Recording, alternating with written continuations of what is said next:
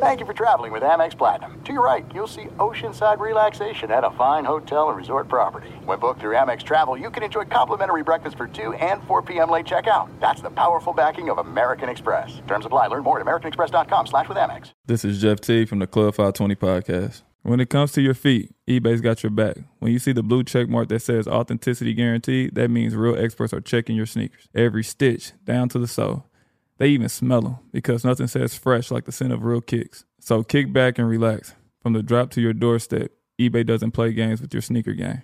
Ensure your next purchase is the real deal with eBay Authenticity Guaranteed. Visit ebay.com for terms. Getting ready to take on spring? Make your first move with the reliable performance and power of Steel battery tools. From hedge trimmers and mowers to string trimmers and more, right now you can save $50 on select battery tool sets. Real Steel. Offer valid on select AK system sets through June 16, 2024. See participating retailer for details.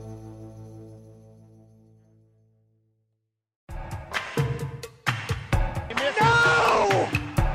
Oh my God! How could he do that?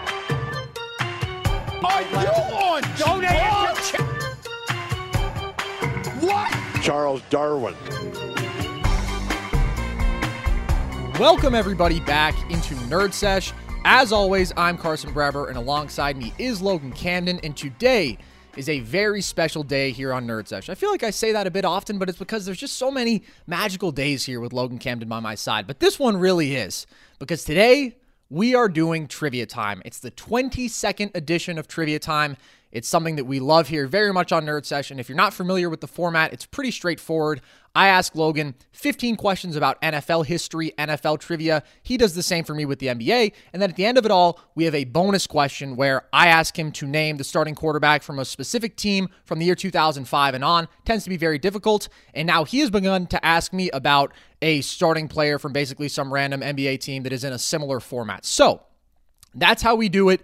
We haven't been able to do many of these live in our time doing them just because we've had a bunch of difficulties interrupt that. But here we are. We're ready to go. And so, Logan, I will throw the first question to you. The Jets have taken 7 first-round quarterbacks in their franchise's history. Most recently, obviously, and very notably, Zach Wilson. How many of them do you think have failed to have a 10-win season in their careers, excluding Wilson, because obviously he hasn't even taken the field yet for them out in a regular season game? I'd like to say first, I love this question. So you said 7 quarterbacks. How many have failed to have a 10-win season? That's correct. So first, we got to figure out who they've drafted. Obviously, as you mentioned, Zach Wilson, Mark Sanchez. Sanchez had one, that's for sure. Darnold is one, so at least one. Darnold hasn't had one. Richard Todd, I believe, is another first-round quarterback. You're going all the way back, right? That is correct. The only person I'm excluding is one guy they took when they were the Titans, and he never even played. Okay, so Sanchez definitely had one. I believe Namath was also selected by the Jets. I'm trying to think of other first-round quarterbacks. Chad Pennington was selected by them. I don't believe Pennington ever had a 10-win season. Some other quarterbacks that I'm missing out on. I think you may only have one to go. And it's one that I know you know. How recent? Not very. All I can think about is Greg McElroy right now. Am I right, Jets fans? Yeah, beast. Shout out Alabama. Okay. So Darnold didn't have one. Sanchez definitely did. I'm going to say Namath did. So right now my answer is probably 4. 4 did or 4 did not? 4 did not. Okay. I want to know what quarterback I'm missing out on. So is it pre-90s? Yes. Pre-90s, okay. Oh, it's, I know who it is. Yeah, Ken O'Brien, right? That's correct. Ken O'Brien, I don't think had one either. So yeah, I'm gonna go with 4. So you think it's Richard Todd, Ken O'Brien, Darnold, and then Chad Pennington. It's 1. Sam Darnold is the only one of the bunch. Wow. Yeah. I was surprised you didn't get Chad Pennington because that guy won a lot of games as a starter. Yeah, I mean, percentage-wise, he didn't have a very long career, but... I don't know. I just thought that was a big reason of why they dumped him to the curb and let him go to the Dolphins. That's really surprising. So even Ken O'Brien. Even Ken O'Brien. What year? Well, let me look it up. Kill some time while I do that. Man, just so surprising to me. I mean, I feel like the Jets have struggled so much in their history, but just one of them. Relative success from everybody. And I feel like Ken O'Brien's the big one because they whiffed on Marino. Well, that's why I love the question, because you think of the Jets as such a miserable, miserable franchise. But no, in 1985, his second year, Ken O'Brien, 11-5. So there you go. And I believe, if I'm not mistaken, O'Brien also has a winning record against Dan Marino all time. Bested him a few times in their head-to-head matchups. Great question, bro. I love a QB question. I love a draft question, and all rolled up into one. Matt, I didn't get it, but we'll get back on the horse. Carson, my first question for you will start off pretty simple. True or false? Steph Curry is the only career 20-point-per-game scorer to be over 40% from deep for his entire career. Okay, great question. So 20-point-per-game scorers, there's only so many. You're not going to get Ray Allen in there, I don't think. You're not going to get Reggie Miller in there. So my first thought is Larry Bird, but he's not at 40%. I think he's at 38 point something. Pretty sure. As far as the top guys go, you got a lot of big men up there who are not going to be in this conversation. MJ's not going to be there, obviously. LeBron's not going to be there. Kobe's not going to be close. But you don't have to be that high up there to be 20 points per game. So who is just in that range? Glenn Robinson, did he score 20 points per game? He's pretty close. I don't think he shot 40%. Glenn Rice did not score 20 points per game. He very well may have shot 40%. Mitch Richmond, I'm pretty sure he scored 20 a game. Not sure he shot 40%. Probably didn't. It doesn't feel like it can be right that he's the only one. Is this includes active guys who have a minimum of some amount of games? No minimum, actually, if they've averaged 20 points for their first two seasons. So there's no minimum amount for games played. So I'm going to hold off just for a second here, but I feel like that has to make it false. And I'm just trying to think about if Klay Thompson's at 20 points per game, because he's obviously well above 40%. He's never shot below 40% from deep in a single year. Cat is another guy who's right around 40% from deep in his career. I just have to say false. It's actually true. Well, great. Yeah, good. The funny thing is, I mean, you mentioned everybody that's close. Klay Thompson, 19.5 points per game. He shoots 42% career from behind the arc. Glenn Rice, 18 points per game, shoots exactly 40% from behind the arc. And you mentioned the guy that's closest, Karl Anthony Towns, 23 points per game, 39.4% from behind the arc for his career. You mentioned the guy in fourth place, Mitch Richmond, 21 points per game at 38.8%. You mentioned all the top guys. Also up here, Kyrie Irving, Colin Sexton, Kevin Durant, Paul George, Dirk Nowitzki, Brad Beal, and Larry Bird round out the top 10. But as of right now, Steph Curry is the only career 20-point-per-game scorer to shoot over 40% from deep. So you laid out all the pretty close guys, so I'd consider that a win. Just no, I wouldn't. You missed the 50-50. I would consider, if I had gotten the question right, a win. No, I'm an expert at dancing right around the answer. Are you kidding me? I got the four closest guys, and I couldn't get it. That is a Carson Brever classic. All right, pretty straightforward one for you here, Logan. Which active NFL tight end has the most career receptions? Ooh, this is a good question. Are we still counting Greg Olsen as an active tight end? That's a good question. The fact that I don't know the answer probably tells you that he's not the answer. Man, I'm trying to think. I have to pick between guys who have been around a long time and guys who have just been dominant. I mean, I'm leaning like Travis Kelce right now. I'm thinking also maybe a Jimmy Graham. I don't think Kittle hasn't been around long enough to be up there. I'm leaning heavy on Kelce right now, but I have a sneaking suspicion Jimmy. Oh, what about Gronk? Gronk's got to be up there too, unless there's some big old guy that I'm missing out on. My first guess is going to be Kelce. Kelce is second. Is it Gronk? Gronk is third. Is it Jimmy Graham? It's Jimmy Graham, Logan. Jimmy Graham has 699. Kelce has 612, and Gronk has 566, as you hear Peyton T. Gallagher in the background there. I mean, I think people forget how prolific Jimmy was back in New Orleans, man. He was the best tight end in the league for 3 to 4 years back when he was paired up with Breeze. Well, maybe statistically, but Rob Gronkowski was playing that entire time. I'm biased. I can't ever put a Patriots guy up there. That's really surprised me. How close is Kelce? Kelsey is at 6'12", and Jimmy's at 6'99", and then Gronk's at 5'66". So there's a decent gap. Surprising. I mean, it's probably going to take him a few more seasons to catch up to Jimmy. No. I mean, take him one more year. Jimmy Graham is still playing, bro. Oh, that's a good point, actually. Great point. Yeah, okay, I guess you're right. It probably will take like 3 years because he's probably going to, double him in catches on average? So you're getting 40 more catches a year, let's say. Yeah, a little over 2 seasons, I would guess. Great question, though. Mad I didn't get it on the first rip. Who else is up there? So then Ertz is 4th, Jared Cook is 5th, Rudolph is 6th.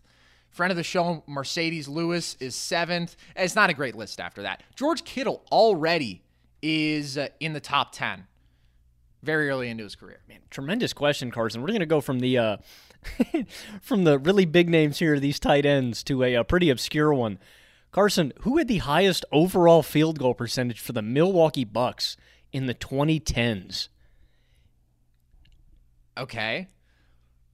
So I've got a few thoughts. This list is just hilarious, bro. I mean, I feel like I know a couple candidates, funny candidates. Andrew Bogut, Zaza Pachulia are guys who come to the mind, not guesses. Although Andrew Bogut may end up being a guess. The question is just, how long was he actually in Milwaukee in the 2010s? Not very long, but was he there at all? I don't know. It's an interesting question. Other options. Ekpe Udoh is a guy who sticks out in my mind. I'm just trying to think about other decent, not even decent, just big men who played in Milwaukee. Have I said the answer yet? You have not. I'm telling you, this guy is he's still around in the league, I believe, but it's a much more obscure name than a Pachulia, than a Bogut. This guy's in the weeds. You remember? I know you know this guy though. Is he more obscure than Ekpe Udoh? Comparable. I mean, Ekpe Udoh was at least a high draft pick. Samardo Samuels. No, it's not Samardo Samuels. Okay. Let me confirm this guy's still playing in the league. Okay. Still playing in the league? I was going to guess Charlie Villanueva. It couldn't be him. He shot too many threes. Too much of a big baller. Dude. This is a guy who's just cleaning up around the rim. So, I mean, he played last year. He played for 2 different teams. I think I know who it is. I almost can't believe that his name isn't coming to me right now, but wait, no, if you're saying equally obscure, what is that guy's name, though? Why can't I remember his name? You remember what he looks like or anything about him? I played for the Bucks for a while. Was this guy ever a starter? That's a great question. I want to say so in Milwaukee, yeah. Off and on, although he started 2018 basically every game at the 5. Dude, I know who it is. Why can his name not come to me? I mean, he's decently productive on the boards as well, right? Is John something? Yeah, you've got it. What's his last name? UNC Tar Heel? No, I literally see him right now, but what is his last name? Does it start with a J? It does not start with a J. John what? Dude, this is wild because I have his image in my head so clearly. He's not an irrelevant guy. He's been around. What letter does his last name start with? H. I really thought that would give it away right away, but it didn't. It's not Henderson. It starts with H-E, right? Hey, you're close, bro. It starts with H-E. How close can I get without... There's only so many H-E last names, bro. It's not Henson, is it? Yes. Okay, John Henson is the leader in field goal percentage for the Bucks in the 2010s, 53.9%. Also up here, Be Easy, Michael Beasley, 53.2% in second. Greg Monroe, Giannis, Andrew Bogut, Jabari Parker, Malcolm Brogdon, Hakeem Warwick, Eric Bledsoe, and rounding out the top 10, Sean Livingston and Jared Dudley. But yes, leading the pack, John Henson of all people. I am very upset, almost indescribably upset that I couldn't come up with his name right off the bat. Giannis maybe would have been a good guess. Maybe somebody to throw out next time around. That's a great question, Logan. All right, you know what? At least I got there. I did need you to give me a letter of the last name, which I'm not proud of, but I did get there nevertheless. Okay, this is a fantastic question in my opinion. So everybody loves Jamarcus Russell, right? He started a majority of the games for the Raiders in 2 seasons, 2008 and 2009, after he was, of course, the first overall pick in 2007. Who led the team in receiving yards both of those years. One guy did it both years.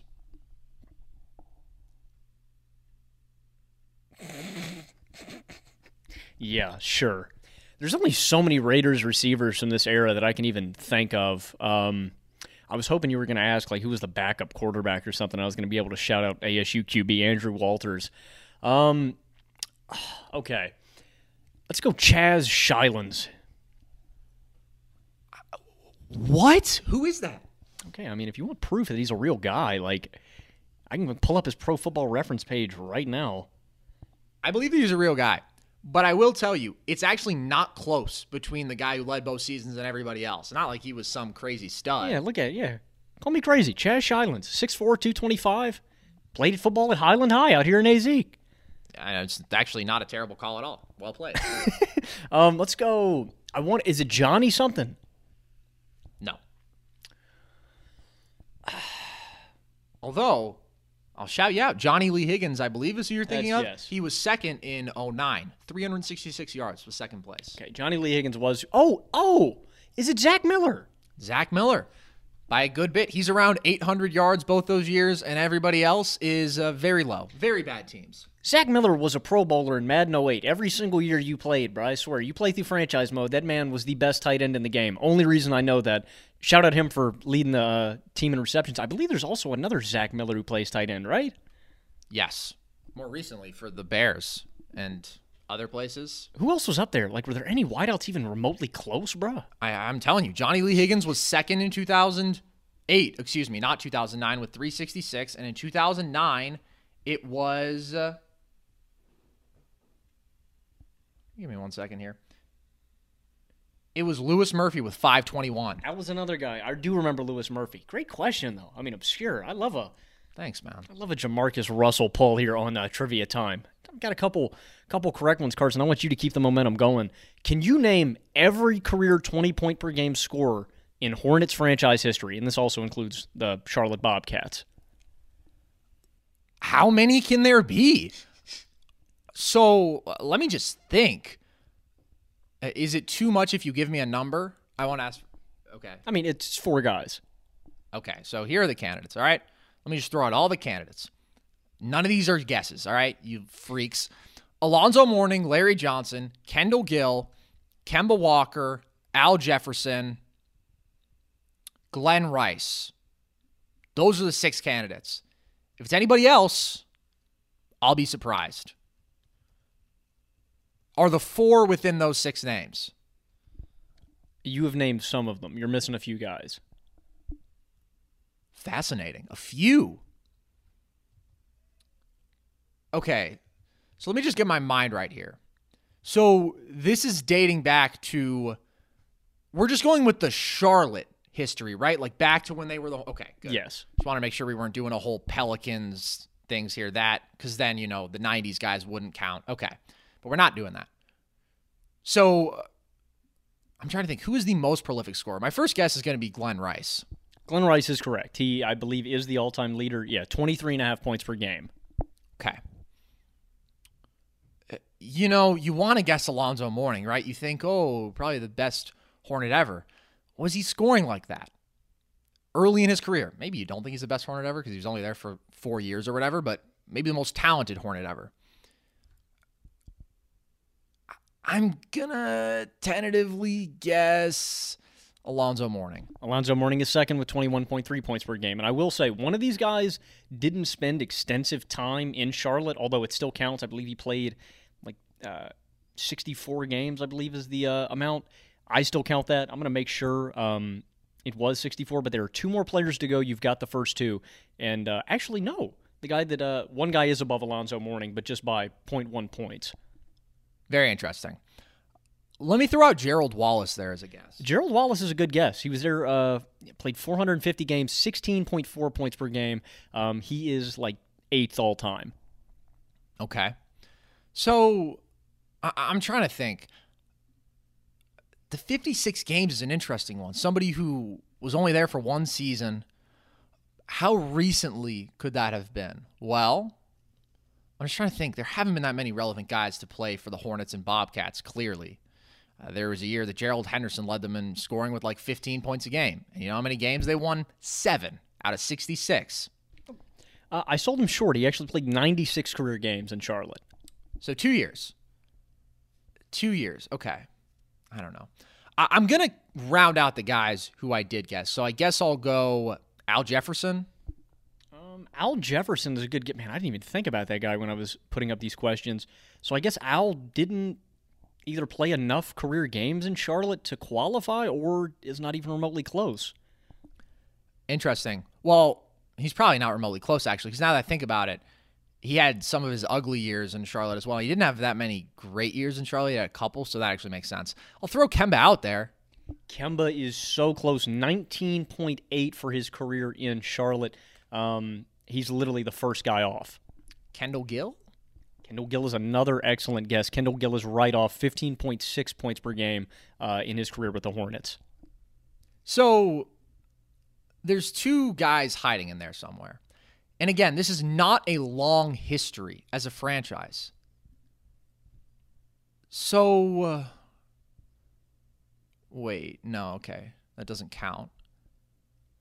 I was thinking about Chris Paul for a second because he was drafted Charlotte, right? But he played 1 year there. So, and he definitely didn't score 20 a game. Are we looking at Bobcats here or Hornets? Can you tell me that? One guy is a Bobcat. Al Harrington. I'm sorry, bro. No, it's not Al Harrington. Is that my worst guess? No, I'm like about to start guessing Tyrus Thomas, bruh. There's not that many Bobcats that were any good. There's one, bruh. Steven Jackson? You're burning hot. This guy was with Stack and Gerald Wallace. God, they just collected a bunch of above average weird players, huh? Dude. A good Bobcat? Is it possible? I'm really struggling. I kind of want to get the Hornet first. This was kind of the last career year for this guy before he fell off. It wasn't precipitously, but right after this, his points per game started decreasing. This was the last 20-point per game season of his career. I'm talking about the Bobcat right now. The other guy, as you mentioned, Chris Paul, he was on, I believe, one of those playoff teams. So is this the guy who played 96 games? The Bobcat? Yeah, the Bobcat is the one who had his last 20-point per game season with Charlotte. Who just went to Charlotte to die? What year are we looking at here? 2011? A little earlier? Just slightly earlier. Think, Carson. Think about those miserable, miserable Bobcat teams. Think about those Bobcat teams that were so bad that in 2011, 2012, they could win 7 games, and just a few years before then. Dude, I don't know. I feel like I've almost expended the Bobcats in my mind. I may be close to giving up on this question. I'm not going to be happy about it. What's interesting to me is that you mentioned the playoff teams with CP. No, not this guy. I'm sorry. That was the other Hornet. Yeah. And, right. I'm actually incorrect on that. He was there right before Chris Paul got there. Okay. So this is more B. Diddy era. Wait. Okay. Did B. Diddy not do it? B. Diddy did not. I was going to say, that would have been a good guess. Man, I'm running low. Al Harrington, Al Jefferson. It's not Al. It's not an Al. It's Al Sharpton. Alabama. I feel like I may have to give up soon. I just want to get one of these 2. This is a fascinating question, all right? I'll give you props for that. Thank you. It means a lot. Right before, I don't know, was Ricky Davis in Charlotte? It's not a terrible guess. I don't know if Ricky Davis ever spent any time with the Hornets. I can confirm. You're thinking, that's the right era, bruh, for both these guys. That's what's so painful about this. And Ricky spent his first 2 seasons in Charlotte. He put up about 4.5 points a game. Okay, so that was pre-prime Ricky. At least he played there. At least I wasn't imagining that. I'm telling you, this dude was an absolute bucket. This is the early Charlotte guy. Anybody you talk to from these early Charlotte teams talk about what a good closer he was and just what an absolute bucket he was, man, at all 3 levels. He's a great shooter. He finished at the rack, strong, big. You know this guy. Yeah, of course I know him, Logan. I'm going to throw in the towel. It's taking too long. He spent his last 4 seasons in Charlotte. That doesn't give you any 2000 to 04. 2004, that's a terrible time to be in Charlotte. They sucked. They've always sucked. Except for their 93 season. I'm giving up, dude. Okay, so the one with the Bobcats teams who spent 96 games, that's Jason Richardson, 21.4 points per game. And the one from the early Hornet squads of the 2000s, Monster Mash, Jamal Mashburn. Oh, my God. Jamal Mashburn, bruh. I'm sorry. Dude, that's such an easy one. That's such an easy one. There's like 5 Hornets you think of. How did I not mention it with that first pack of 6? Why am I mentioning Kendall Gill before Jamal Mashburn? Logan, I absolutely hate myself. It's amateur hour out here. Jason Richardson, I'm upset about. But also, he played for so many different teams. And it's like the Bobcats. It's not the first one I think of. Mashburn's a staple. Oh, Jamal's a terrible miss. I'm a little upset that I got everybody around Jason Richardson, and I didn't get him. I got Captain Jack and whatnot. I could have thrown Matt Barnes in there, but I didn't want to because I knew he wasn't the answer. All right, great question, Logan. Look, at the end of the day, you can't dwell on the losses, all right? You got to dwell on the victories, and I've got plenty of victories coming in hot. You're coming off of the victory, though, so let's keep that momentum going. Logan, who was the MVP of the 1990 Super Bowl? And it's always dangerous to go Super Bowl MVPs with you because you know almost all of them, but this one I wonder if it might trip you up. 1990. Is it cool with you if I narrow down the teams? Is it Bills, Cowboys? This is Bills Giants. This Bills, is the first Bills Super Bowl. Is it OJ? Otis Anderson. Right off the bat, man. Okay. That's really impressive though, because I don't think he was even good at this point in his career. No, it was a complete anomaly. During the regular season, OJ, people thought he was kind of washed. Dude, he just went off in this game. I don't think he had a real career year there. It was just this one game, man, and sometimes that's all you need. This was his last year of really any relevance. He had 784 yards. Next year he had 141, but he had over 100 in this Super Bowl, and he won Super Bowl MVP. First guess, very impressive, Logan. Thank you, sir. Carson, I've actually got a Finals MVP question for you. So, this time's outright. Carson, of the players who have won Finals MVP, whose series was the least efficient? So, Finals MVP with the lowest field goal percentage for that series. Great question. This shouldn't be all too tough. So, I'm just trying to think about the candidates. Kobe shot 42% maybe in that 2010 finals. It was not a big number. So he's a candidate. He might be a pretty good candidate, but I'm just trying to think about other guys. Very recently, it's not going to be anybody. Nobody within the past. Oh. Okay, so let me think. 2005, Tim Duncan shot under 42% from the field. 41.8%, I think. That's a candidate. How low is the number? Lower than that. Below 40? No, not below 40, but below Tim Duncan's mark. Am I crazy? I almost feel like you've asked me this before. Am I? I may have. Okay. You should know this. Well, I should, but if you did, it was a long time ago because clearly I don't remember the answer. How far back should I go here is the question. 90s. No, it's not going to be any of those MJ years. I mean, he wasn't the most efficient in 96, but he's still more efficient than the guys we've talked about. 80s. Nobody that I can think of. No. 70s. Late 70s. I don't think so. You're looking at me a little weird over there. I mean, you've already named the guy in the number one spot. Oh. Is it Tim Duncan? It's not Tim Duncan. Tim's up there. Is it Kobe Bryant? It is Bean. Bean from 2010 shot 40.5% from the field. It's funny that you dismiss Michael. He's actually in the second spot. 96, Michael Jordan shoots 41.5% from the field, just 1% higher than Bean. 2011, Dirk is here in the 3 spot. 05, Timmy D is there in the 4 spot, followed by 98 MJ, 1974 Hondo, John Havlicek, then 09 Kobe, 08 Paul Pierce, 2019 Kawhi, and 76 JoJo White. I actually don't feel like you've asked me that before because I feel like that answer would have stuck with me. But yeah, sometimes the first thing out of your mouth is the right answer, kids. So keep that, because I literally said Kobe right away, and then I overthought it. All right, Logan. This is a fun question.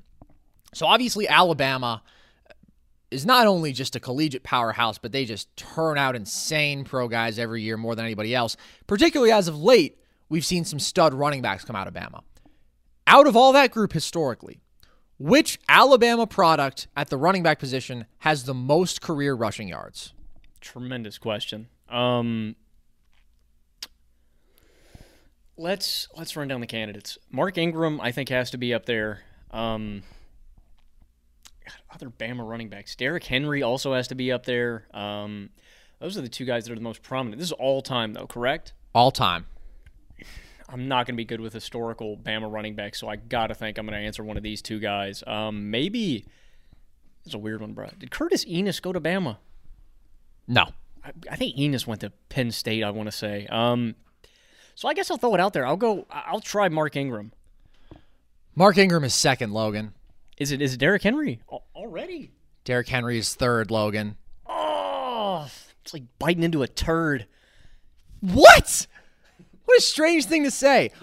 You guys have never heard that phrase? No.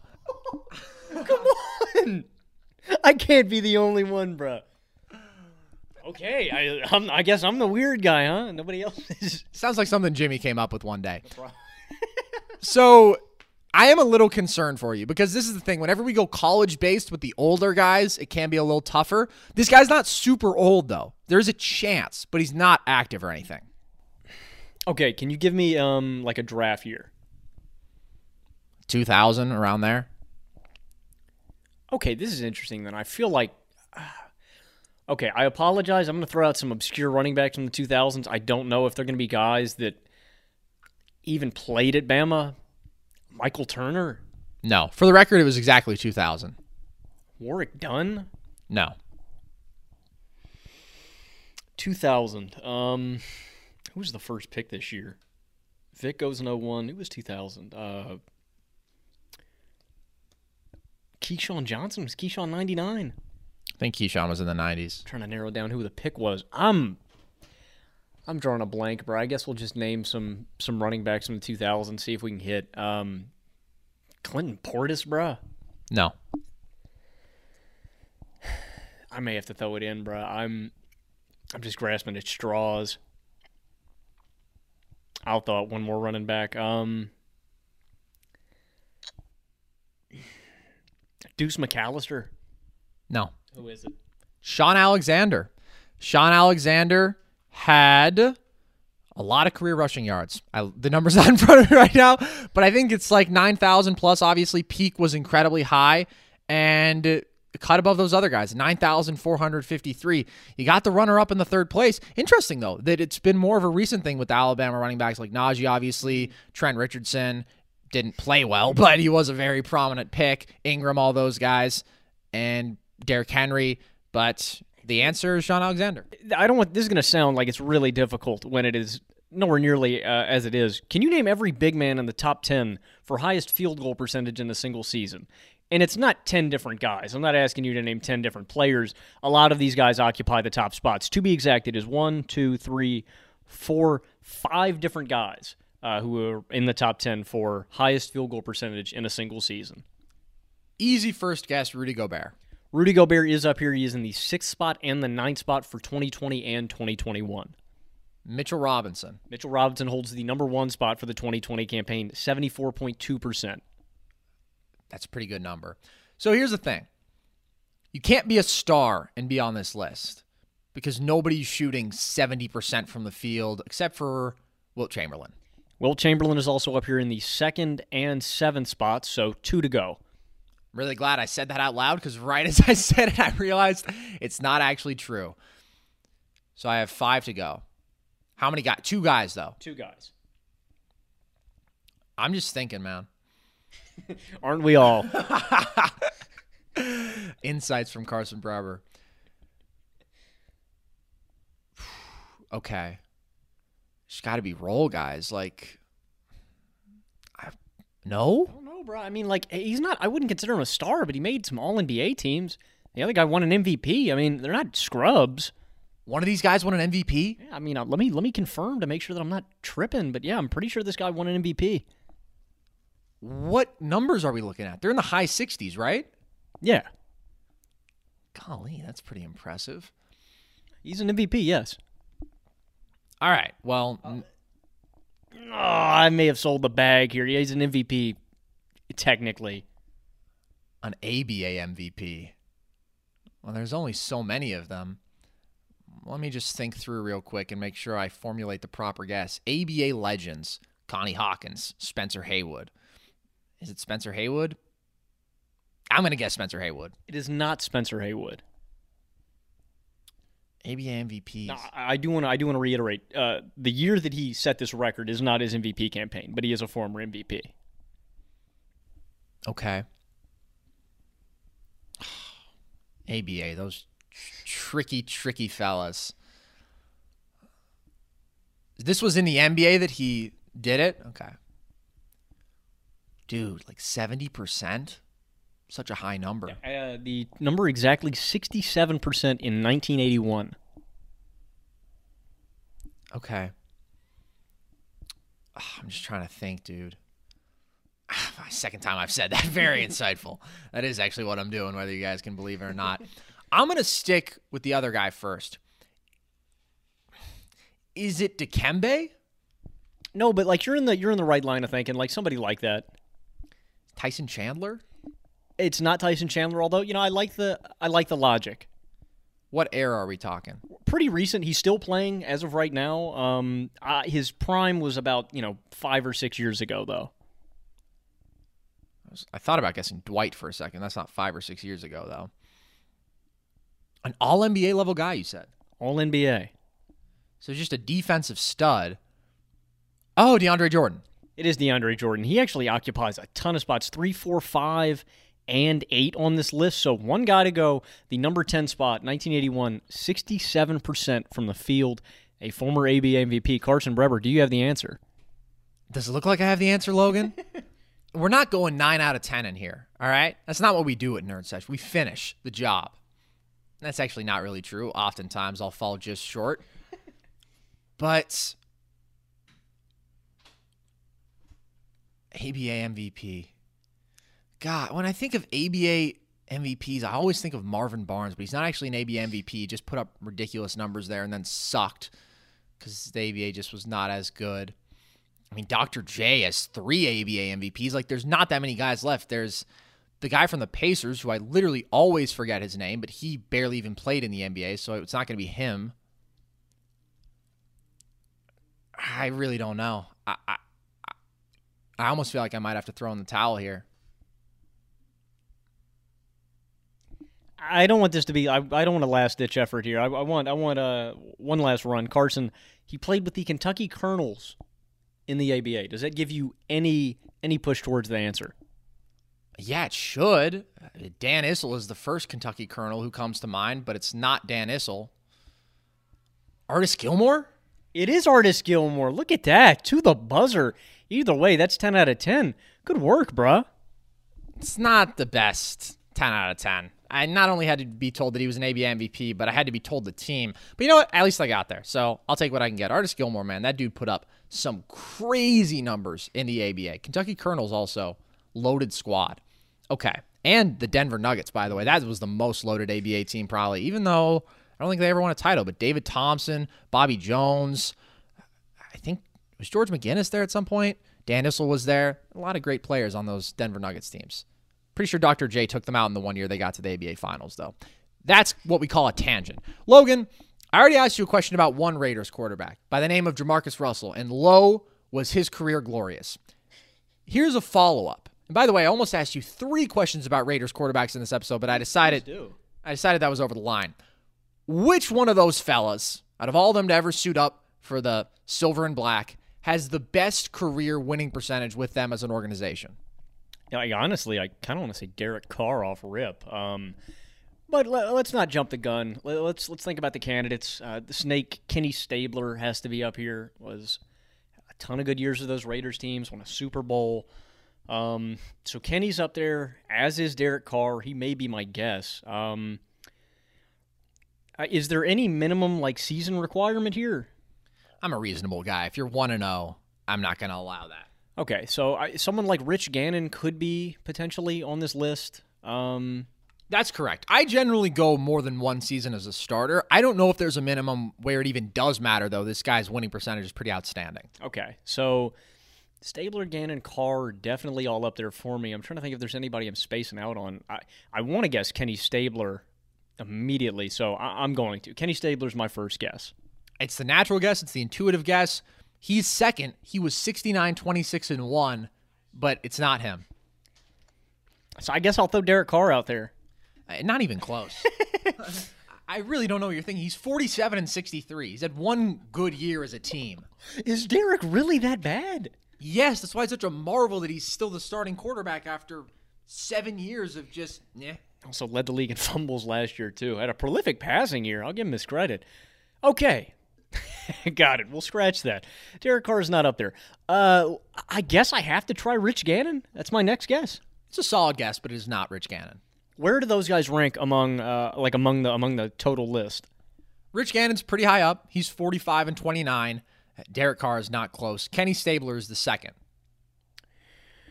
Okay, so this is where we make our bread, so to speak, here at Nerd Sesh.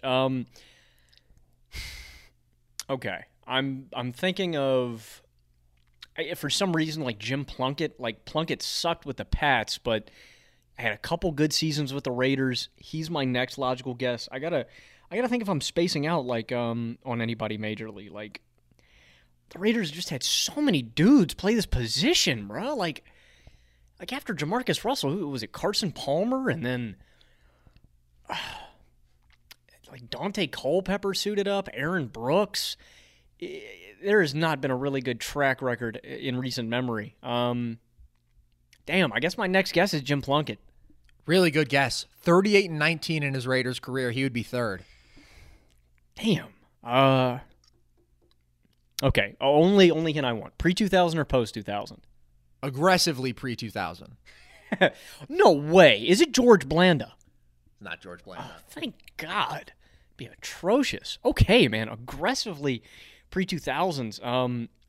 George Blanda was 1-0 in his career as a starting quarterback for the Raiders. So I got the answer. You actually did get the answer, Logan. Oh, this is gonna frustrate me if I all I can think about is Todd Marinovich right now. It sucked. Who am I missing, dude? I don't want to get this wrong. I want to get this answer.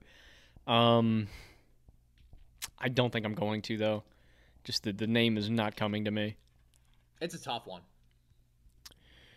I'm going to be upset, but go ahead. Who is it? The answer is Daryle Lamonica. And by the way, this is what's crazy. He was 62 and 16 in his career as a starter for the Raiders. So how about that? From 67 to 74 after starting his career as a Buffalo Bill, go Bills. Led the league in passing touchdowns twice, passing yards once, a couple all-pro seasons.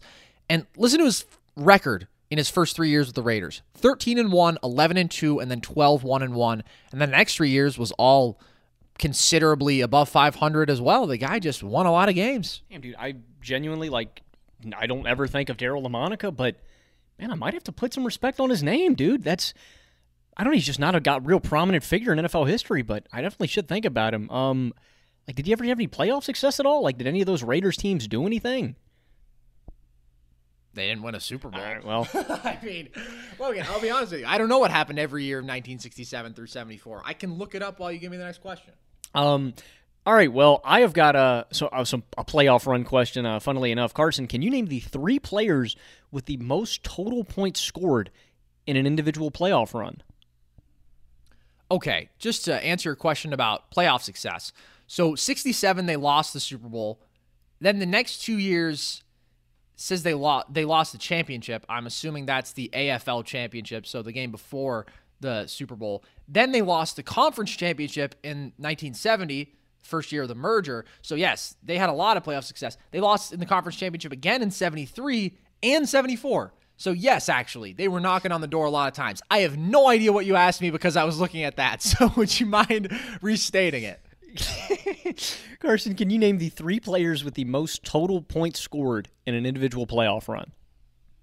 Well, yeah. LeBron James. Correct. Do you care to add the year? I care to. My guess would be 2018 because that was the year he played the most games. That's correct. 2018 LeBron is second on this list, 748 total points. All right.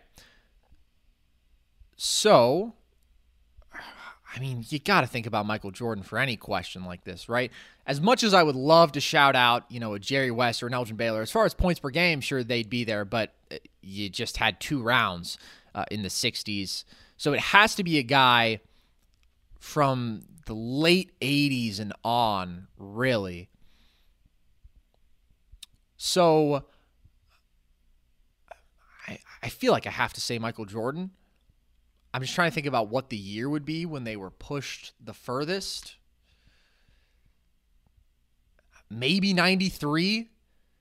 You go 7 against the Knicks. He averaged 41 a game against the Suns. That feels like a good guess to me. 93 is really close. I'll just give it to you. It's 92 the year previous. Okay. You're right on. 759, that is the most. So all you're missing right now is number 3. It's interesting because the first 2 answers were obviously pretty intuitive. Are we looking at a little more of a curveball here? Can't be that much of a curveball. You can look at it's one of the greatest playoff runs in NBA history. Okay. So I'm trying to think. This is kind of a weird one. I don't think I'm going to guess this. 2019 Kawhi did average 30 a game, and he did play a lot of games. They went 7 against the Sixers, 6 against the Bucks, 6 against the Warriors, 5 against the Magic. That's 24 games. That's a lot. 720 points. It's a lot. What was the number for Jordan? 759? 759. So he's close. He's close no matter what.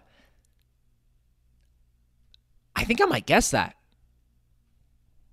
I'm sorry, who'd you say? Kawhi in 2019. Yeah, you're right. You disgust me, bruh.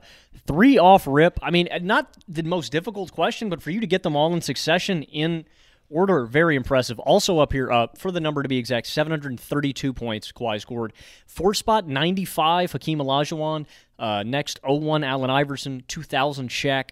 2012, LeBron. 09, Kobe. 98, Jordan. And 2010, Kobe to round out the top 10. But bang, bang, bang. First 3. People need to understand how insane 98 Jordan being there is. They were scoring like 88 points a game as a team, and this dude's scoring 30 plus. That's just unthinkable. That will remain unthinkable forever. Logan, Richard Sherman leads all active NFL players with 36 interceptions. Who was second in that category? I hate these questions. I hate defensive back questions. I always suck at them. Malcolm Butler? No. And I'll be honest, Logan, this is not the easiest defensive back question. It's a weird answer. I hate defense. That one Trivia Time episode, it was just receivers and defensive backs. That was like hell for me. Active defensive backs. Let's think. Marcus Peters. He's third with 31, which is crazy because he's been in the league 6 years, I think. I was really hoping that was going to bang and we could get out of here. We have like 7 more questions. Is it Joe Hayden? No. Man, Joe's been around a minute. What is that guy doing? Patrick Peterson? No. Oh, this is going to be a slog. I know it. So it's Nnamdi Asomugha, right? No. Let me give you your credit, though. Joe Hayden is 6th. Pat Pete is 7th. Okay, so we're dancing around. Darius Slay? No. Damn. Darius Slay is tied for 21st. Okay, we're moving in the wrong It's direction. not a bad guess, though, in the scheme of things. Let's try Chris Harris Jr. No. He is tied for 17th. Let's see if I can just get all the top 20 and not get this second guy. Am I right? Who else is going to be? Oh, is Xavier Howard up here? He's up here already. He's 16, but again, the guy's only played 5 years. I was going to say Trey White. That's a horrible answer. Stephon Gilmore. Good guess. Tied for 11th. Okay. I'll just give you a hint. This guy has played 15 years. Okay. Who has been around? Damn, man. 15 years. So started his career. This is my prime, dude. This is 05, 06 draft class is right up my alley. I got to get this now. D'Angelo Hall isn't still playing, is he? Not to my knowledge. Oh, is it Desmond Trufant? It's not Desmond Trufant. He's not that old, is he? He's like 31. Yeah, that would mean he got drafted when he was like 15. Okay, maybe not the best guess. Is Malcolm Jenkins still playing? Yeah. Is it Malcolm Jenkins? No, good guess, though. He's at like 20th. Dude. I mean, it's got to be I was going to say Harrison Smith. Not a good guess. He's not been around that long.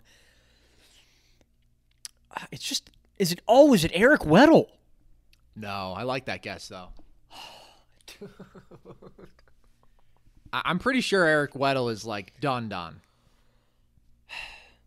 Man, this is frustrating. Who am I blanking on? Vontae Davis retired, right? Like he quit right after that Bills game? He retired in rather dramatic fashion, yes. Yeah. Ooh.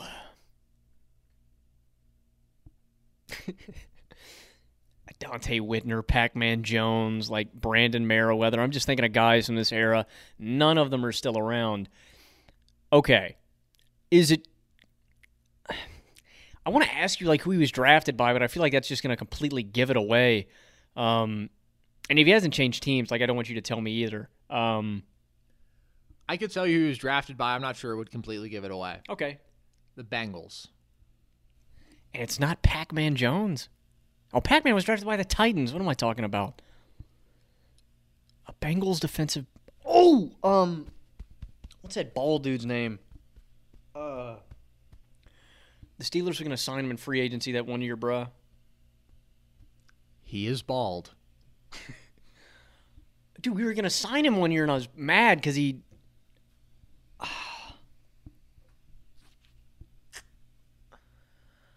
Did he go to Virginia? South Carolina. I feel like I see his face. Is it Leon Hall? No, he's a good-looking guy, or what are you imagining? I surrender. I hate defensive back questions.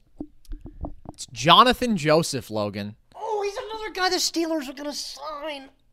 But that's not who you were thinking of? I thought of both of them because in that same free agency, we had a look at Leon Hall and we had a look at Jonathan Joseph, and both of Joseph went to the Texans. I think Leon Hall went back to the Bengals. Yeah, that one makes me mad, bruh. Well, sucks to be you. 32 career picks for Jonathan Joseph. Really, not too many outstanding seasons among them, though. Only a 2-time Pro Bowler, never been an All-Pro or anything like that. 1 season above 5 picks, but the guy has just been a starting corner for a very, very long time, and so he gets it done in there. He's second. Great question. Carson, I've got a true or false one for you. True or false?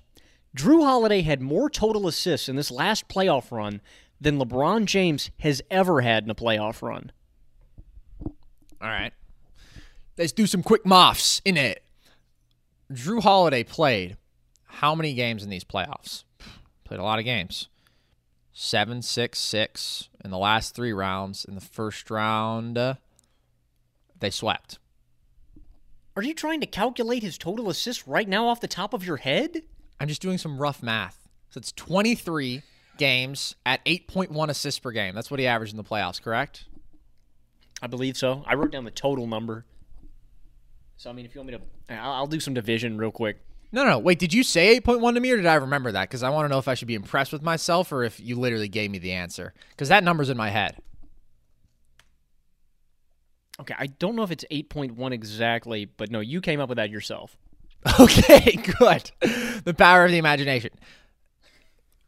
Really, it's not 8.1 exactly. If he played 23 games, my calculations was 8.6, but I'm going to his basketball reference page to confirm. That sounds high. Oh, thank you. Now they're sorting my playoff series. I really appreciate it, guys. You know what? Let me just think about the answer here. We don't really need to know exactly. It's 8.7. Wow! Jeez, Drew. Way to dime it up, man. So, the only year I can think of where LeBron has played that many games or more is 2018 again. And he was scoring like 33 a game that year. Was he averaging over 8.7 assists too? I don't think so. But at the same time, that would be a wild stat. Man, you live life on the edge here. I know it's going to be crazy close. I can just feel it. I think it's true. So you think that Drew had more total assists? That would be correct. LeBron averaged more assists per game. He averaged 9, which is, again, absolutely absurd. The second best individual scoring playoff run, the 14th most prolific passing playoff run. To be exact, Drew is 13th all-time in total assists in a single playoff run, 199. 2018 LeBron is 14th with 198. It is excruciating close, but Drew did play that one more game, which is what gave him that edge. Huge for morale. All right, Logan, this is a tough one. But, I love to ask you about specific quarterbacks and all the different receivers who have led their team in receiving throughout their careers. I'm not going to do that exactly with this guy. It's a little too tough. But you're a huge Ryan Fitzpatrick guy, right? You think the Washington football team is going to win 11 games, right? That's your take? Can you name to me every 1,000-yard receiver to play on a team where Ryan Fitzpatrick started the majority of the games? And I'll tell you right now, there are 6 of them. Stevie Johnson. Okay, that's it. I'm calling. I'll try T.O. Chad Johnson. Nope. Okay, I mean, this is kind of fun because we get to go like year by year through Fitzpatrick's, tenure with different teams. Let's go Eric Decker and Brandon Marshall. Either one of them? Both of them in the same year. So that's 3 out of 6. So we need 3 to go. And let me confirm. So Fitzpatrick had to play the majority of games and they had to get to 1,000, or they just had to be on the same team? No, they had to get – it's basically who had 1,000-yard seasons when Ryan Fitzpatrick was their quarterback. Okay. So since he isn't it, he spent some time in St. Louis. I don't really think he got a whole lot of PT in St. Louis, but I'll throw out Torrey Holt. No, okay. I don't think he played at all for the Rams, like maybe a game. Okay, so spent some time with the Texans. I can't remember exactly when, but I guess I'll throw out D-Hop. Boom, 4 of 6. Andre Johnson? No. Okay. So 4 of 6, 2 receivers to go. And I don't want to leave out the tight ends because I feel like that where this question gets kind of sneaky. Dolphins wideouts maybe? Devontae Parker? Logan, this is impressive. You're 5 of 6. The toughest one remains, though. Oh, that's great. Is it? Can I ask you? Is it on a team that we've already named? No. Oh, even more spicier. Okay, I just got to figure out what team it is. Is it the football team? Not the football team. Logan, he hasn't played for the football team yet. Salient point, dude. I was about to throw out Terry McLaurin and be 100% all in on that answer. You know what? That's a good point. That's a really good point. I just completely forgot who suited up at QB for the football team last year. Okay, what is the other team, bro? I don't want to have to go by division. It's not Cincy. It's not Buffalo because we already named Stevie Johnson. It's not New York. Is it Tennessee? It is. Oh man, this is pressure. pressure cooker right here. Tennessee wideout. Let's go Kenny Britt. No. Nate Washington. No. Is it a tight end maybe? Who played tight end back? Is it Bo Scaife? No. I mean, it was worth a guess. Bo Scaife was a decent tight end, bruh. Who else played wideout back in these days? It's not. It's gonna be. I'm sorry. Can you give me what year he played in Tennessee? 2013. I was gonna guess Randy Moss. I don't know. Randy Moss barely played for the Titans. Oh, 2013 Titans.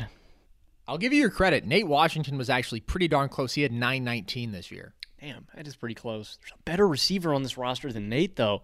It's not Kenny Britt. Is it Justin Gage? No.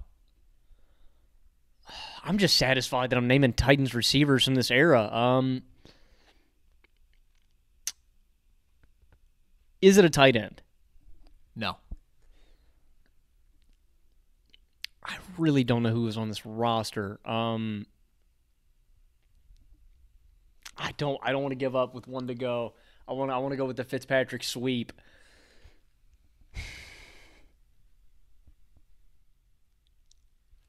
I'm really drawing a blank, bruh. Okay, last. Can you give me his college? Are you going to say Harvard? Don't do that, bruh. Let me look it up. It's excruciating. I really do not want to. I don't want to miss this. Baylor. Man, that doesn't help. It's not a. I was going to guess that guy from Oklahoma State.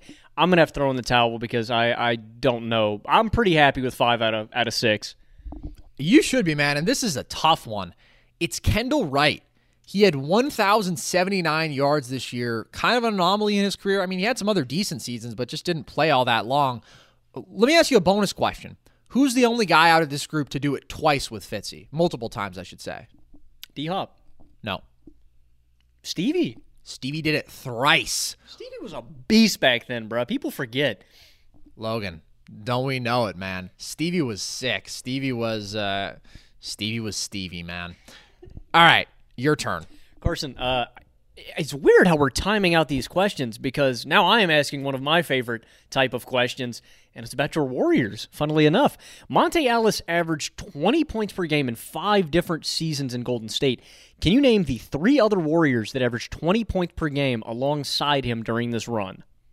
It's a phenomenal question because here's the thing. There were some ballers on that We Believe team, right? You have, obviously, your Antons, your Jason Richardsons, guys who are scoring 20 a game. Baron Davis. Monte didn't score 20 a game that year, though. He was a youngster. He was scoring like 10 a game. So who stuck around after? Well, pretty sure Jason Richardson did. That's going to be my first guess. J. Rich is not here. He did not average 20. Let me see. Also, I want to correct myself. I said Antoine was on the We Believe team. He was not. Al Harrington was. Yeah, what is your deal with Al Harrington, bruh? Al Harrington was pretty good for a long time. Antoine was earlier 2000s, but did not play with Monte. And so J. Rich is your first official guess. I don't believe J. Rich, either the timeline didn't match up or he never averaged 20 alongside him at all. Okay, yeah, he probably just left before Monte averaged 20 a game then. So, like, late 2000s is what we're looking at here. I'm just trying to think about who stuck around. That's the thing. I think you're overthinking this one, bruh. Like, yeah, you need to think of, like, one guy who stuck around with him, but you're just Xing out that We Believe team. I was going to guess Baron Davis. B. Diddy was with him 21.8 points per game in 08. Wait, you're looking at me. Don't. It's not Al Harrington. I'm making sure Al Harrington is never the answer to any one of my questions. That's not fair. It's not Steven Jackson. He didn't score 20 a game. Did he? Stack 20.1 in 08 with that We Believe team. 3 20-point-per-game scores. Monte, Stack, and B. Diddy. And you got one Beast. to go.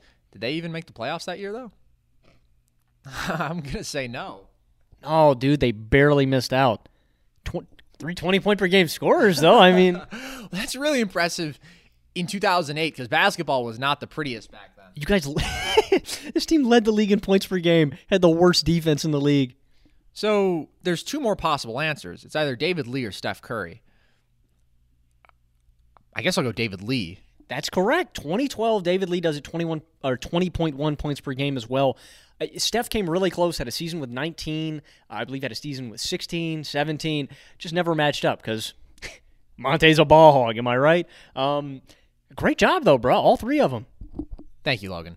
Let me take this brief opportunity to shout out Daniel Pike, all right, a fellow Cronkite kid, goes to school with us. Because he tweeted the other day, everybody wants to talk about KD and Harden. Where are the guys who want to talk about Danny Granger, Monte Ellis, Elton Brand? And there was one more guy. And I said, Daniel, you're looking at him. So here we are. We got a Monte Ellis question there. That was a good one, Logan. That was fun. That's a super weird era of Warriors basketball because he's kind of that transitional piece. But that's a good one. All right, Logan. Who is the only player since the merger to have 195 rushing yards and 100 receiving yards in the same game? Somebody pretty nice at football, I'd say. I'll go Le'Veon Bell. You'd be wrong. Shady McCoy? Wrong again. How, you said post-merger. Just one thing to clarify. Post-2000, correct? First of all, that's not included in post-merger. But yes, it actually is correct. Marshall Faulk? No, that's a great guess. McCaffrey? Nope. Saquon? Nope. Okay. Well, now that we've named all the prolific receiving backs, well, not all of them. You can have a good game in bursts, but I mean, damn near 300 yards from scrimmage is unconscious. Over, actually. 307. Is it AP? No. Huh. Darren Sproles. Sorry. I'm sorry. Was that really that bad of a guess? Listen, if you're thinking of receiving backs, sure. You think Darren Sproles had a 300-yard game from scrimmage, not including returns? Shit, maybe. I mean, maybe I forgot about it, bro. No. This guy was actually a very good receiving back. This was not like some freak game. Oh, okay. So he's a little more consistent than little old Darren Sproles. I didn't know it was that bad of a guess, bro. Look, you guess Al Harrington on every question. I'm going to go look up Al Harrington's stats right now to see how close he was to averaging 20 a game. I'm going to guess he's actually like always at 15 because he was pretty consistent 15 a game. I'll go Westbrook. Nope. I like that guess, though. Frank Gore. No.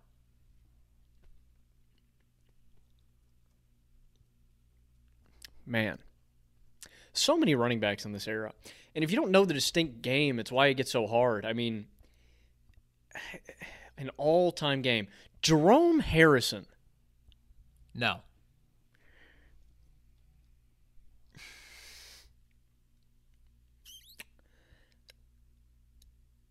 I'm not going to I'm burning time. I'm not going to stick around and keep throwing names at it. I'll go two more names. If I don't get it, I'll throw in the towel here. Let's go CJ2K. Did Chris Johnson ever do it?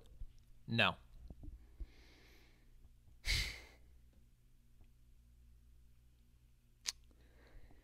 My final guess is Arian Foster. It's not Arian Foster. Dear God, who is it? It's Priest Holmes, Logan. If anybody is going to put up insane numbers, Priest Holmes is a pretty good guess. Or Al Harrington. By the way, Al Harrington never played for the Bobcats, so that was in my head. But he did average 20 points per game in the 08-09 season, primarily for the Knicks, where he averaged 21 a game, and he also played for the Warriors at the very start of that year. So you know what? You can hate all you want, but Al Harrington was a beast. And he was a stretch four, Logan. Could you imagine what he would be doing in today's NBA, shooting 35% from deep at 6'9"? He probably would have been a top 5 player in the NBA. All right, your turn. Me when Carson brings up Al Harrington. I'm gonna put on this pod when I'm about to go to bed, and I'm just gonna clip it to parts where you're bringing up Al Harrington because that just puts me to sleep. Good. Why don't you guess Al Harrington for this question? Sick burn, dude. Thanks, bro. Kevin Garnett averaged 20 points per game for 9 straight seasons in Minnesota. Can you name the sole teammate of his to also average 20 points per game alongside him? I was going to throw the deuces up and guess it immediately. I want to just Do it. Latrell Sprewell. No. And there's a lot of guys who came really close, but I will say, it wasn't for a full season. This guy got injured midway through. He only played 40 games this year. Wally Zerbiak. And whatever, go to the next. That was going to be my first guess, but I thought Latrell Sprewell was too obvious. Yeah, Zerbiak, I'm familiar with that exact season. And I was going to guess him before you said that, but once you said that, I was 100% positive. Okay, let's go. Logan, I don't know if this one's going to be obvious for you. With your football knowledge, it may be, but I actually didn't know this, so we'll see. Vince Lombardi coached one team other than the Packers for 1 year. Who was it? It's a good question. I think I'm not going to throw this out immediately because I can give a little Falcons background here. The Atlanta Falcons actually offered him a contract position before the first 2 Super Bowls, and he turned them down, and he sent them his assistant instead. And then, of course, went on to win the 2 big ones the next 2 seasons. His assistant sucked. He was like out after 3 years. Just fun fact, he almost went and coached the Atlanta Falcons because they threw him a bag. I think it's Washington, and I'm pretty confident in that. That's very impressive, Logan. It was Washington in the 1969 season. He went 7-5-2, still a winning record, but then he just called it. 2 ties? That's unreal. That's unheard of. That wasn't unheard of back then. They weren't scoring a lot of points. They were playing caveman ball. Carson, please don't answer Al Harrington for this question. Who led the Kings in total scoring in the 2000s? Al Harrington. Correct! God, this is a miserable, miserable decade. I mean, the early 2000s, sure, that's fun. You got Chris Webber, you got Mike Bibby, you got Doug Christie, you got Peja. But who stuck around through it all?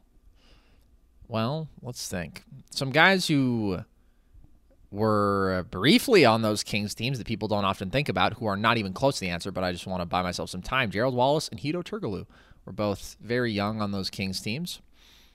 But they're definitely not the answer. If it's not one of those guys, things are about to get ugly. I want to guess Chris Webber, but he was only there until 2005, I think. But he's scoring 20-plus a game every year. Peja is an interesting guess. He's an interesting possibility. Doug Christie is an interesting possibility because he stuck around a little bit longer than the other guys, I think. Is it one of those guys at least? It is one of those guys. Okay.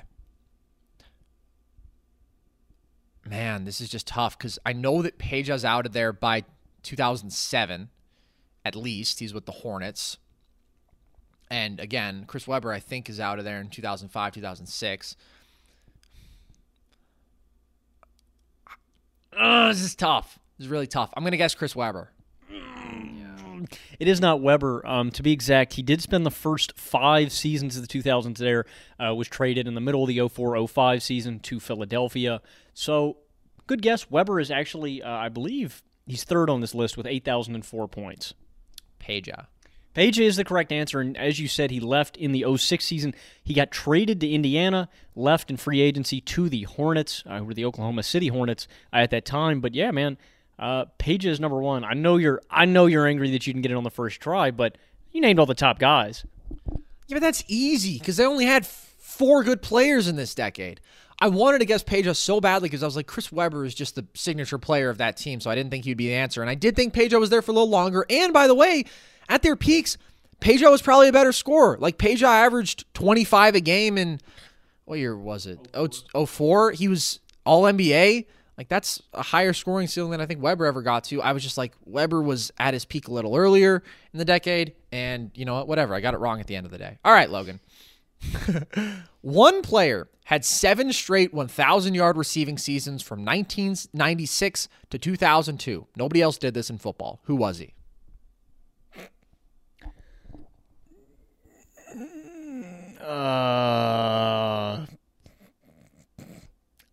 Jerry Rice?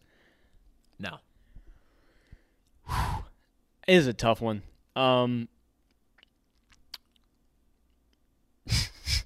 Wayne Corbett? It's not Wayne Corbett. Come on. 6 straight seasons, man. That's tough. 7. Is it Yancey Thigpen? No. Come on, man. That was a good guess. I'm sorry. Okay. You can't say the name Yancey without me laughing a little bit. All right. I think I know who it is. Is it Terrell Owens? It's not T.O. I was pretty confident in that answer, too. Is it Isaac Bruce? It's not Isaac Bruce. So for the record, I don't know if StatMuse is showing me just consecutive seasons here or total seasons, but I'm seeing 4 from Jerry, 4 from T.O. What about Torrey Holt? No. I don't even know if Torrey was around in 96. He had 3 straight seasons.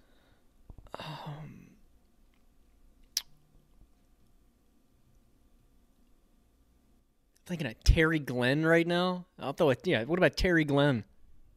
Nah. I know he's been the answer before. I wouldn't have been surprised.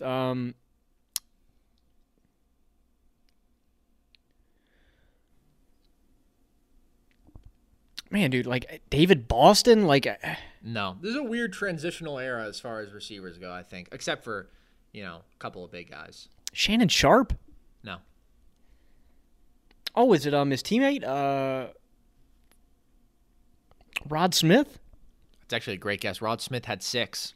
He's second. I thought that was gonna hit. Is it Donald Driver? No. I think this is a little too early for him. Antonio Freeman. No. Who's the other guy? Got hurt. It's not. Oh, Sterling got hurt before then, so it's definitely not Sterling Sharp. All right. I've thrown out a lot of names. I'm gonna throw out a few more. I'm not liking my chances though. Premier Air Attacks in this time is what I really should be thinking about. Or maybe not. It's Don Beebe, right? No. All right, my last guess. Let's just pick a random team. Let's go Minnesota Vikings. We'll go Randy Moss. Yeah, first of all, I'm shocked you didn't say Randy Moss before. It's not him, but he did have 5 straight seasons. Chris Carter? It's not Chris Carter. I surrender. It is Jimmy Smith, Logan. And let me tell you, I was going to get a Jimmy Smith question into this episode one way or another. I thought about asking the question, who has more career games played? Jimmy Smith or Jimmy Smith? Jimmy Smith, the Ravens corner, or Jimmy Smith of the Jags? What do you think the answer is? Dude, I'm going to go for the Ravens. That dude has been around for ever, since 2011. I'm going to go Jimmy Smith, the corner. First of all, I think you're right. I think he's been around since 2011, but it's actually Jimmy Smith, the receiver. 178 games played. Dude, I said that. I said Jimmy Smith. Give me my points. This is why we need some sort of judiciary committee here. This is a little bit over my head, so I'm going to turn the mic back over to you. This has been a bad stretch. I need to get back on the horse. Carson, this is a lot of stars here in this category. Who led the 1980s playoffs in total scoring? And I don't mean the 1980s. I mean the 1980 to 1989 cumulative playoff scoring. Who's the leader? Great question, Logan. For a nerd, there's only so many candidates here. So let me just think. It has to be either Kareem Abdul-Jabbar or Larry Bird. I really can't imagine it's anybody else. Neither of those guys, I should have missed pretty much a single postseason in that stretch. Kareem was still playing at 89. He wasn't scoring as much. It's got to be one of those two, I think. I don't want to get this wrong. Because Kareem was still so good into the mid and late 80s. He's still putting up 20-plus a game. 85, he still went nuts in the finals. Even 87, he's putting up 20 a game. But I'm going to go Larry Bird. Ding, ding, ding. Correct. Bird is number one. 3.6 thousand in the decade. Kareem is right up there, 3.4 thousand just behind him, followed by Magic, Kevin McHale, James Worthy, Dennis Johnson, Robert Parrish, and Dr. J and Moses Malone. But, yeah, those are the two that were really separated from the pack and got it right. Logan, I don't want to extend your cold streak here, but I'm a little worried this is a tough question. Who led the 1970s in interceptions? Another decades question. Wow, we really are in rhythm today, aren't we? I think it's so the dude who covered himself in stickum, is it that guy? No. Okay. It's not Lester Hayes. Is that I did think it was Lester Hayes. 70s. Oh, it's that little white dude, Larry Wilson. I don't know what era he played in. No. All right. It was worth a shot. I mean, I gotta think it's a Raider. That's conventional thinking, but there's a lot of that dude for the Seahawks. It took him a while to get inducted into the Hall of Fame. I don't remember his name. I think it might be him because he was a beast back in the 70s. I can't remember his name. If I get it wrong and it's him, I'm not going to be too mad. I'll throw out a couple of Steelers, though. Let's go Mel Blount. Okay, I thought you were going to guess Mel Blount, like, right off the bat. He's second. Let's try Donnie Shell. No. Another good Steelers defensive back. Underrated. Tony Dungy? Nah, no, it's not Tony. Let's go. I know there's a Vikings corner that I'm missing out on. I feel like a Titans safety, or not a Titan, an Oilers safety, excuse me. Willie Brown? No. Is it the Seahawks safety that I'm talking about? No. I may just not know it. I don't know if this will help at all. I've asked you a question before where this guy was the answer, and you didn't get it right, I don't think. I gotta avenge myself. Dude. Yeah, I don't know. 70s is tough. Yeah, who is it? So, first of all, I thought you were going to guess Paul Krause. Paul Krause is third, right behind Mel. It's Jake Scott, Logan, of the Dolphins. He was the 73 Super Bowl MVP. He had 49 picks. That's 7 above your friend Mel Blount, recently deceased this past year, Jake Scott. May rest in peace. Fantastic football player, and I am here trying to preserve and extend his memory. And Logan just refuses to remember who this guy is. He's a fixture in football history. 5-time Pro Bowler, 2-time All-Pro, 2-time Super Bowl champ, Super Bowl MVP, led the 1970s interception. Good-looking guy. Nothing out of you. His name's Jake Scott, bruh. Whatever. I'm kind of mad at myself that he's that accomplished, and I have no idea who he is. I have not retained anything about him, but you win some, you lose some. Carson, a 2-time league leader in this category. What big man led the 2000s decade in offensive boards? My first thought is Ben Wallace. All right, we'll move on to the next question. All right, let's go. I'll take that. Next question it is. Logan, this is right in your wheelhouse, all right? If you're ever going to get out of a slump, maybe I shouldn't say if you're ever, because it's kind of a tough question. For most people, though, they would have no idea. For you, this is a Logan Camden question. Which 2000s quarterback was at least tied for the league lead in pick sixes thrown in half of his 5+ seasons as a starter? I set that as a minimum, so it's not some guy who just came in for 1 year and sucked. I'm sorry, how many years? Half of his seasons as a starter. Matt Schaub. No. Jay Cutler. No. I'm sorry, is he more like 2000s or like 2010s? 2000s. Good at throwing picks. Let's go my cousin Vinny. Is it Vinny? It's not Vinny. Oh, I was hopeful. Is it Big Ben?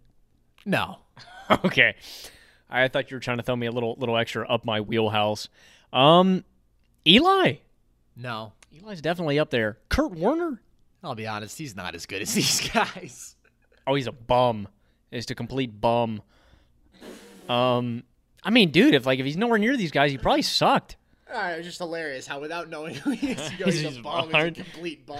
he's a loser. Cade McNown? No, I always answer that guy. You think Cade McNown had 5+ seasons as a starter? No. Like David Garrard didn't suck. I don't think it's David Garrard. I'm just trying to think about guys that lasted long enough.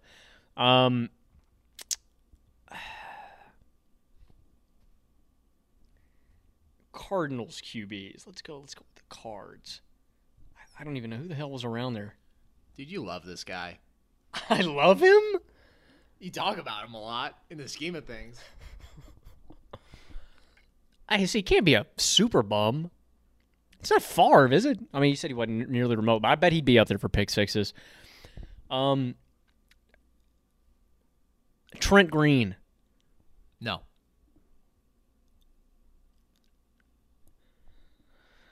Uh, 2000s QB question, man. I pride myself on 2000s QBs. Matt Hasselbeck.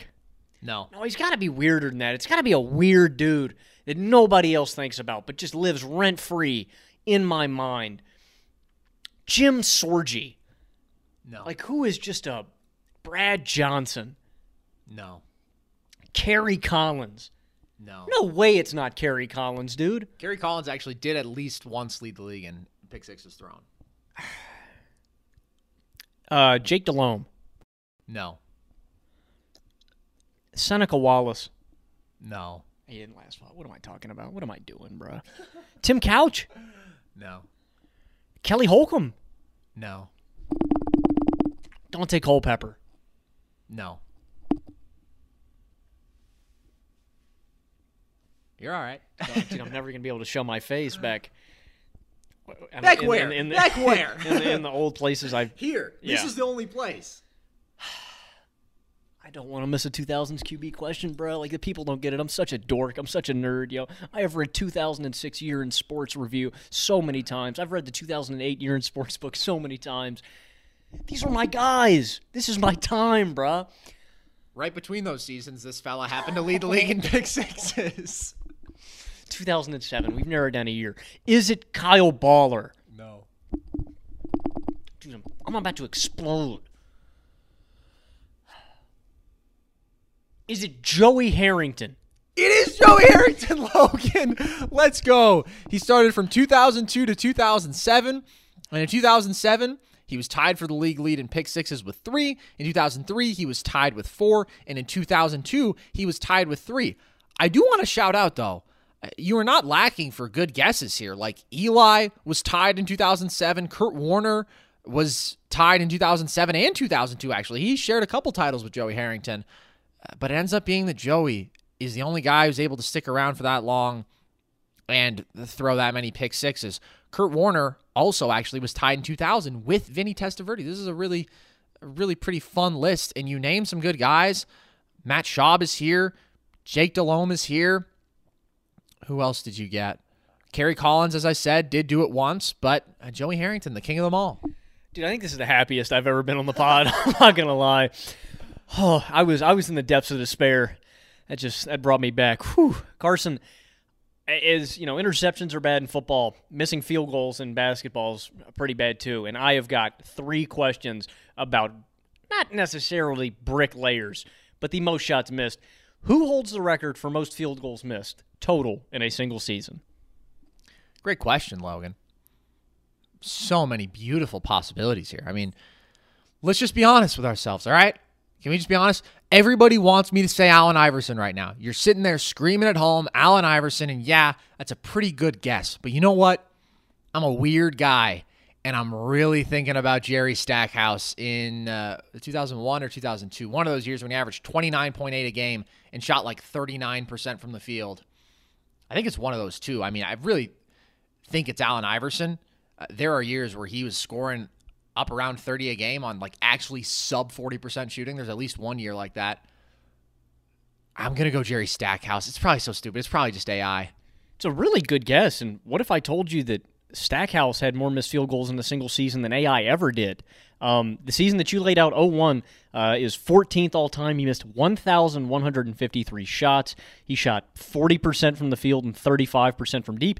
AI on this list is in 17th from 2003. This is regular season, 1,136 misses. He shot 41% from the field, 27% from deep.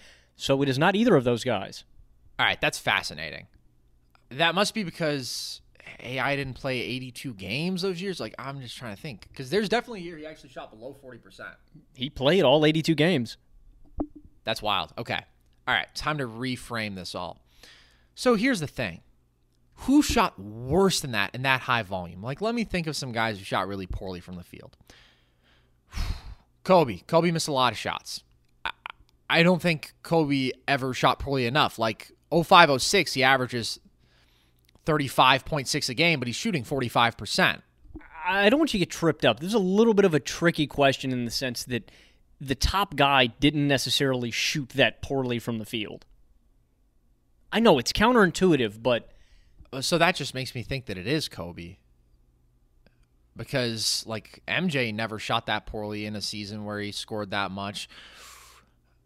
The question is it James Harden in one of his years where either 18-19 or 19-20 where he's scoring 36 and then 34? Because he shot a lower percentage from the field than Kobe. I mean, he's more efficient because he's making a lot more threes and free throws. And that's the other thing, is he's taking more free throws than Kobe, which means even if his field goal percentage is lower, it doesn't necessarily mean as many missed field goals. Those guys are possible candidates. Shout out Bob Cousy for shooting like 37% in his career. He's not going to be up here because he didn't shoot enough or score enough. I feel like it's got to be one of those two. Am I right?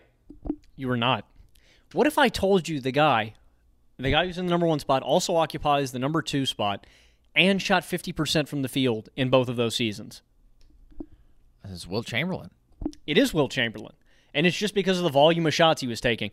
Your Kobe guess wasn't bad. 9th all-time in 2006. He missed 1,195 shots, shot 45% from the field, 34% from deep. But it's Wilt, Elvin Hayes, Wilt, Elgin Baylor, Rick Barry, Wilt again, Kobe, and then Jack Twyman in 1960. So, yeah, a really unconventional question. Jordan in 87 is actually right outside of the top 10. Fun fact, though, James Harden, not even in the top 25. That's interesting. That's got to be because he was taking so many free throws. I should have guessed Elgin. Elgin was pretty consistently in the low 40s. I thought about Rick Barry just because he had put up such monster scoring numbers in the year that he averaged 35 a game. That's an excellent question, Logan. That is really pretty fascinating, but it also makes sense. If you're scoring 50 points a game, you're missing a lot of shots. And by the way, if it were combined field goals and free throws missed, oh my God, Wilt would have that record by that much more. So great question. All right, Logan. Down to the last two before we get into the bonus here. This one is just a two-option answer. Did Jimmy Johnson have a higher career winning percentage as coach of the Cowboys or the Dolphins? I mean, it's got to be sneaky. Like, don't look at me like that, bro. Give me the demon eyes over here. I mean, like, I would have to think there were a few rough years in Dallas because Jimmy was brought in. Like the Cowboys weren't really established. Like, he was like the first step of the rebuilding process. So I know there were a few shaky years. I just don't think he had that much success in Miami. I feel like this is a trick question and you want me to say Miami. I am going to stick to my guns. I'm going to say the Cowboys. You thought it was a double trick question. It was really just a straight-up trick question. The answer is Miami. And the reason, Logan, I mean, you had it. You had the reason. They went 1-15 his first year. And in Miami, actually, he did have a surprising amount of success. He was 500 or better every year, 8-8, 9-7, 10-6, 9-7, 3 playoff appearances, 2 playoff wins. Postseason record doesn't factor into this, but it's very close still. 55% winning in Dallas, 56.3% in Miami. And the other thing is, of course, he didn't get to maximize the benefits of that Dallas team because he wasn't there for all 3 Super Bowls, was only there for 5 years in total. So he really only had 3 years as a great team in Dallas, whereas he had 4 years of just being pretty good in Miami. So that's a tough one. But it was a toss-up. So, okay, at least you're back on track. You got Joey Harrington. Last one is going to be in your wheelhouse again. So just be emotionally prepared for that. I said we were talking about bricklayers. That's going to continue with this question, Carson. Who holds the record for most field goals missed in a single playoff run? Let's think. So, primary candidates are Kobe, maybe Michael Jordan. Anybody else? Oh, AI in 2001 is an obvious candidate. It's got to be one of those 3. I really want to guess AI, dude. He missed so many shots. I'm going to go 2001 Allen Iverson. And it is the obvious answer. 2001 AI missed 404 field goals. I mean, literally 100, almost 100 more than the second place guy. It's crazy. He shot 38% from the field, shot 34% from behind the arc. Also up here, 2015 LeBron, 1967 Rick Barry, 92 MJ, 09 Kobe, 48 Joe Fulks. Shout out Joe. 98 MJ, 2010 Kobe, 93 MJ, 97 MJ, and then we got Patrick Ewing in another Kobe year. But yeah, right off the bat, I mean, it is nowhere even close. AI missed so many more shots than any other player in playoff history. Shout out Joe Folks, part of a storied pre-Wilt history with the Warriors. Shout out Paul Aronson as well. Dude, shout out Joe. In 13 games played, missed 288 shots and shot 24% from the field. Ew. Gross. Yeah, actually, I think Joe Folks is up there on a lot of missed field goals list. But, Logan, it was 1948. Like, guys were shooting, in the mid-30s. It's like what I say about Kuzi. Everybody shot. Slater Martin, all right? He was an all-star guard for the Lakers. He's shooting in the 30-something%. Like, that's what the standard was. That's why Jerry West and Oscar Robertson were such freaks, because those guys could shoot damn near 50% from the field as guards. It was unheard of. All right. As I said, this is in your wheelhouse, Logan. Which Hall of Fame quarterback has the lowest career completion percentage? I love this. Hall of Fame QB, lowest completion percentage. Honestly, some of the guys we've already named are probably pretty high up here. Like the snakes in the hall, right? Like, honestly, Kenny Stabler and George Blanda would probably be two of my first two guesses. Jake the Snake Roberts is actually not in the NFL Hall of Fame. So I'll go Kenny Stabler. That'll be my first guess. It's not Kenny Stabler. I mean, I got to think it's got to be one of the older guys. Like, Johnny U's probably pretty high up on this list, too. I'll throw out, Bart Starr. Interesting guess. He is reasonably close. He's in the bottom 25. I'll throw out Johnny U. I don't think it's right. Johnny U is a little bit closer. He is in the bottom, what is that, 15, 10? What about Sonny Jurgensen? Sonny Jurgensen is actually 2 spots higher than Starr. All right, I mean, we'll keep going with the old guys. I'm thinking like Otto Graham. Ron Jaworski isn't in the Hall of Fame, is he? I feel like it's a dumb question. I don't think Jaws is in the Hall. Hey, Y.A. Tittle.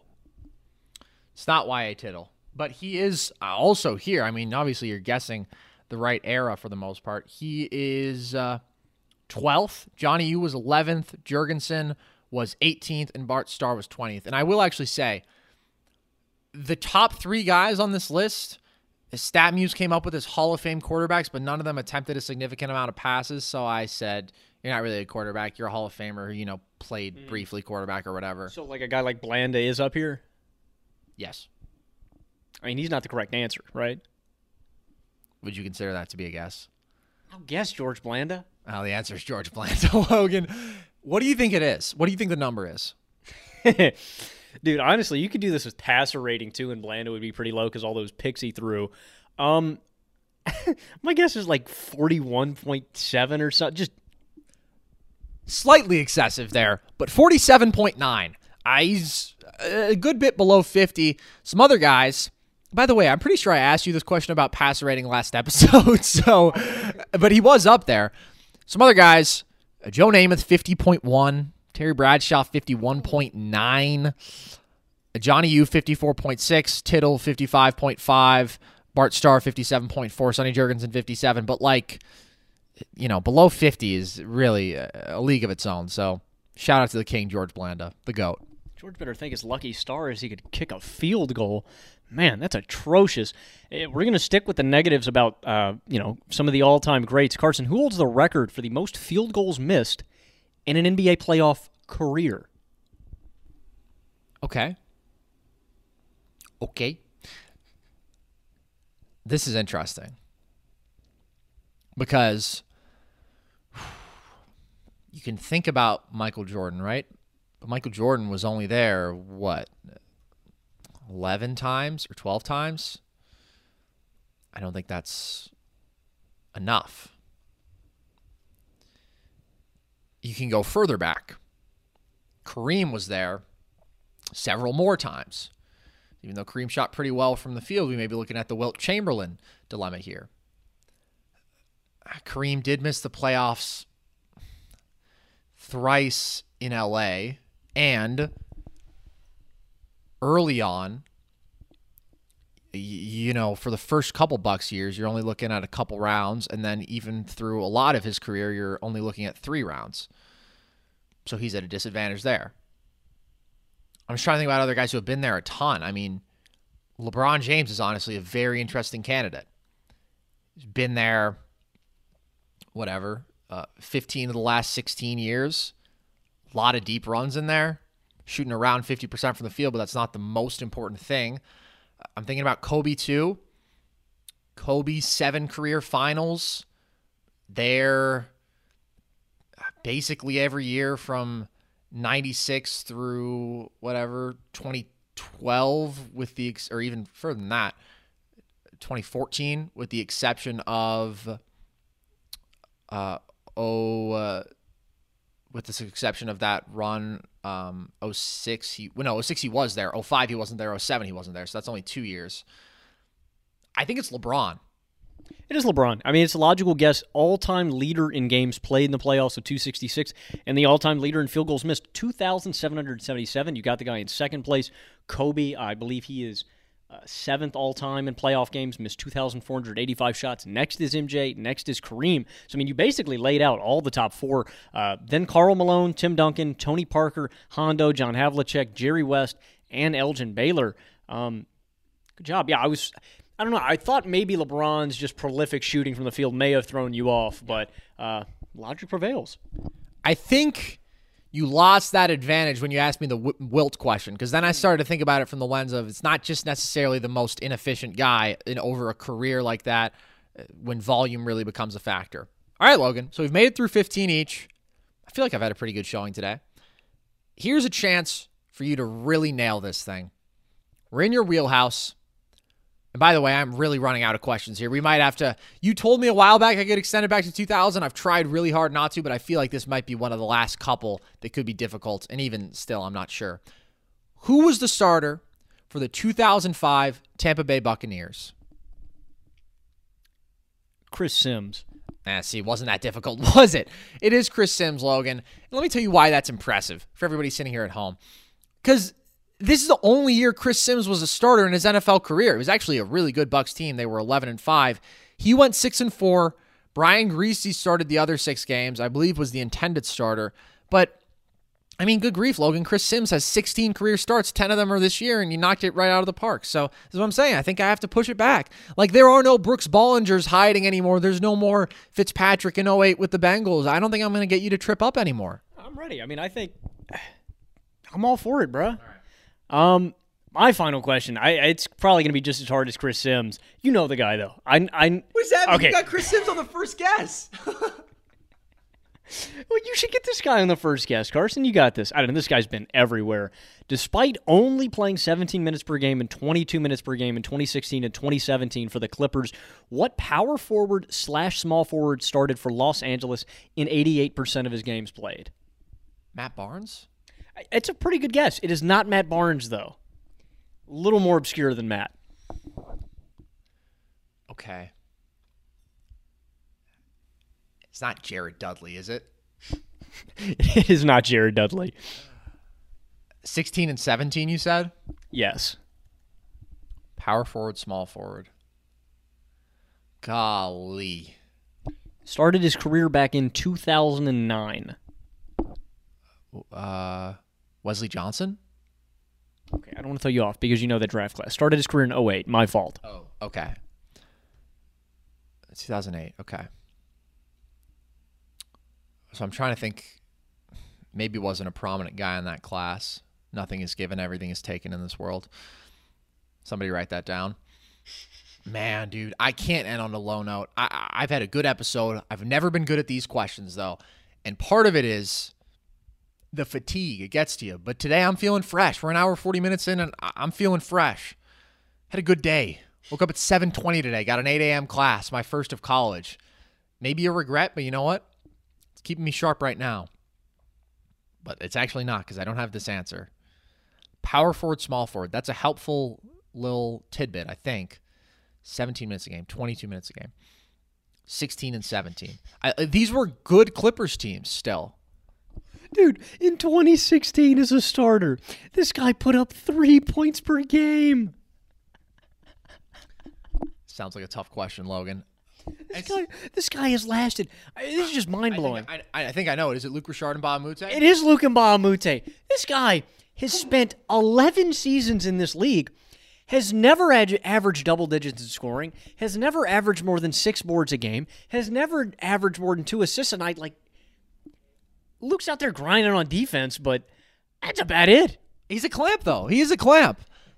Logan, that's a good feeling. I'm glad to have finally gotten one of those, because, by the way, that's probably the hardest one. Last time it was like Luol Deng, and I didn't get it. I miss Terrence Ross. Like, I've had disgraceful moments with those questions, but I'm dialed in right now. I'm dialed in.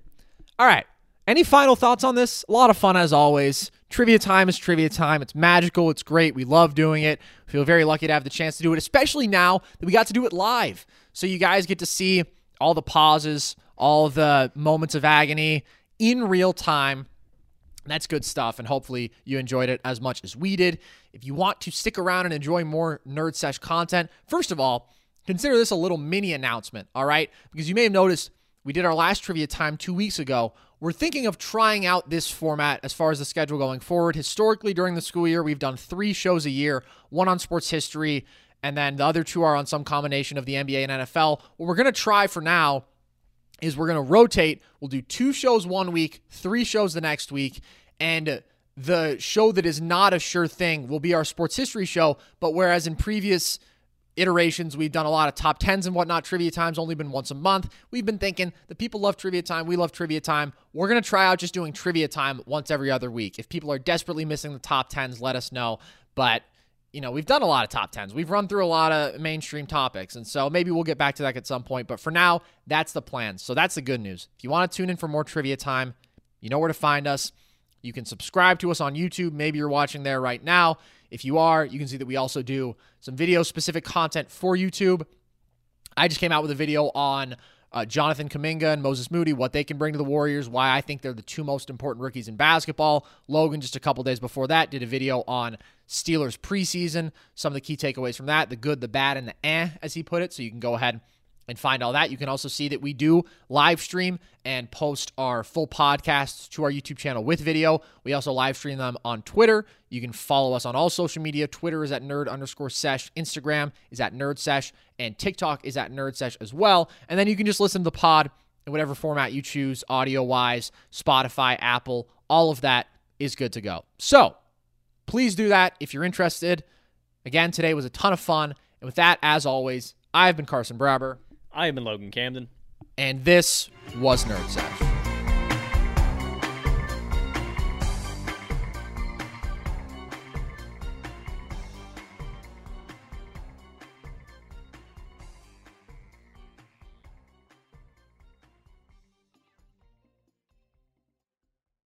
If a new house is on your wish list in the next 5 years, grow your savings faster and experience your dreams with an Ohio Homebuyer Plus account from Kemba Financial Credit Union. A savings account specifically designed to save for a new home, where you can earn 7% APY, a $500 matching bonus, and a $1,500 mortgage closing cost credit. Learn more at Kemba.org. Offer expires March 31st, 2025. APY equals annual percentage yield. Restrictions apply. NMLS 292230. Equal housing lender. Federally insured by NCUA.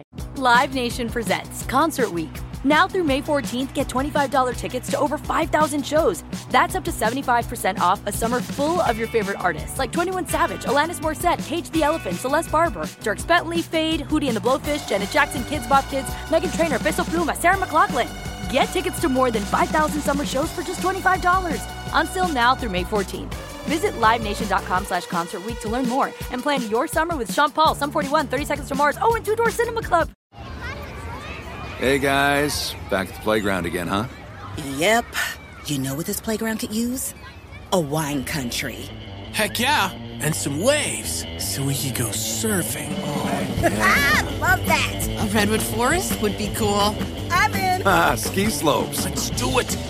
Can a girl go shopping? Yeah, baby. Wait. Did we just invent California?